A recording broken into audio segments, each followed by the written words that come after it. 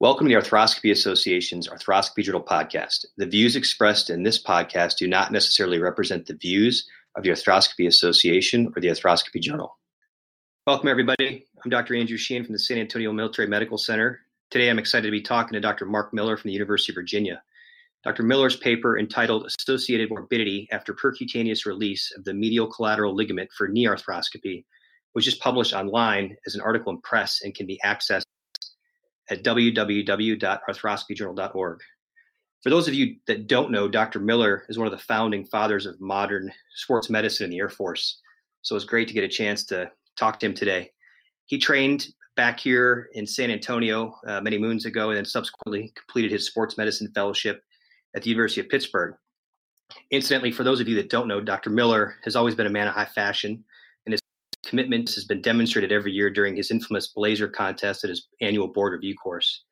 And if any of you ever make it up to the Freddie Fu Sports Medicine Complex at Pitt, there's a great picture of Dr. Miller hanging on the wall in the fellows area where he's wearing some not so long bike coaching shorts that demonstrates that his commitment to high fashion isn't new, and he's been at it for a long while. So Dr. Miller, welcome to the podcast, and thanks for joining me. Thank you, Andrew. I appreciate that. I'm happy to join you.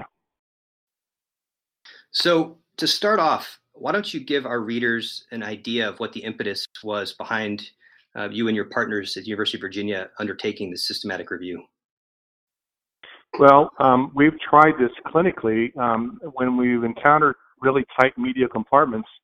As you know, it's frustrating to try to gain access. And so we read here and there about how the idea of doing a pie crusting of the MCL in order to get better access. And it concerned us because some of my partners were very concerned about the potential morbidity, as was I.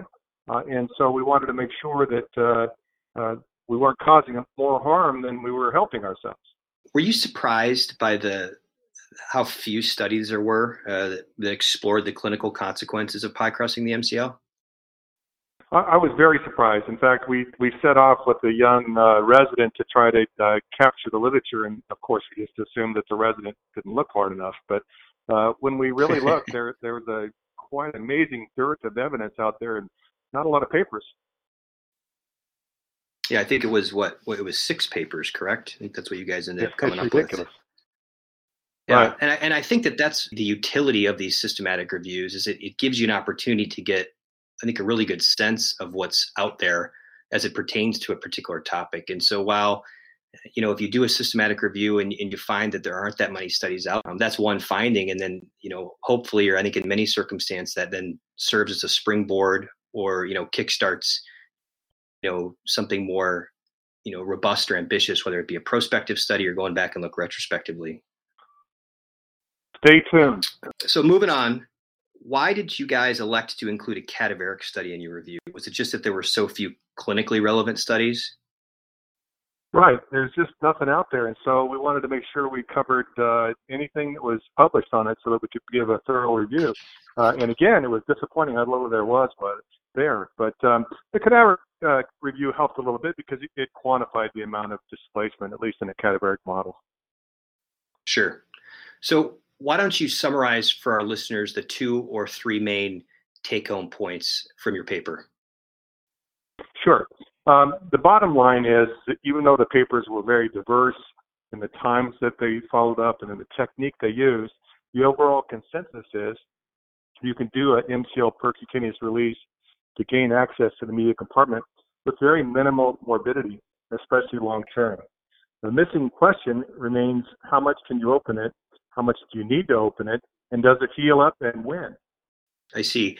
And when you guys were going back and looking through the 6 studies, was there a fair amount of uniformity from paper to paper in terms of the surgical technique that was used in order to trephinate totally the MCL? Diverse. Yeah, totally diverse. Some people did it distal, some people did it proximal, some people did it at the joint line. So it was quite unsystematic, a lot of variety. And then how about for the way that in the clinical studies, the way that the patients that had the pie crusting of the MCL, how was their postoperative rehabilitation regimen affected, or was it at all, or was it not described? Yeah, again, there's a large diversity there too. Some people put them in braces, some people didn't. Some people put them on crutches. And so there was a lot of variability, which leads to, further study, of course, as we alluded to. Talk to me about what your threshold is for pie crusting the MCL. Is it something that you're reluctant to do, or is it something that you have a very low threshold to do if you're struggling? As a result of our ongoing studies, we're becoming less and less reticent to do it. And the technique is reproducible, and it turns out there's less morbidity than one would think. And so the indications are, when you get in the compartment and you're working with a resident and you're worried that they're going to ding the cartilage, you do it. And so it's pretty routine, actually. We all know how tight that medial compartment can be sometimes, and it's remarkable how much you can open it when you do a percutaneous release. Are there certain types of cases or patients that you're thinking you may have to do it? You go into the case, you're talking to your residents and planning. You're saying, okay, we're gonna have to pie crust this MCL. Root repairs. Yeah, it's almost mandatory for root repairs. It's very difficult to get back there with a suture passing device without this technique, and so it's very helpful for root repairs. But it's also equally helpful for a lot of complex meniscus tears in older patients. So it's universal in its application, and it gives you tremendous access. We see a lot of individuals where we look at the pathology first, and the residents are convinced that there's no meniscus tear, and so we do the pie crusting, and it becomes immediately obvious exactly what the pathology is and how extensive it is. So talk to me now about how exactly you do this. You mentioned earlier that there's different techniques to do it, as was described in some of the papers. Do you release it, or do you go after the femoral side? Do you go after the tibial side? And then how do you manage these people post-operatively? Right. Well, this is based upon the MCL itself. And so we all know that distal MCL tears don't heal as well as proximal tears. Therefore, we chose to go more proximal.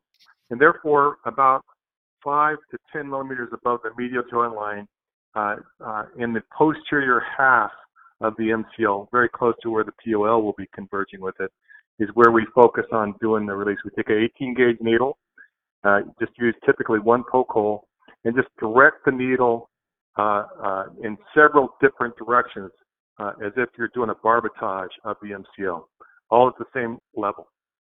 With a constant valgus force on, the knee will sometimes right away and sometimes after a longer period literally pop, or at least markedly open, all in it's usually a pretty dramatic fashion. In fact, the people in the room are aghast at how remarkable and how audible sometimes the pop is. And then it gives you tremendous access immediately after that. And then do you brace these patients afterwards? What do you tell them? Do you alter your rehab regimen at all? Initially we did brace them with the hinged brace, but we have found that you get equal results without any bracing. So it's treated exactly the same as any other meniscus case.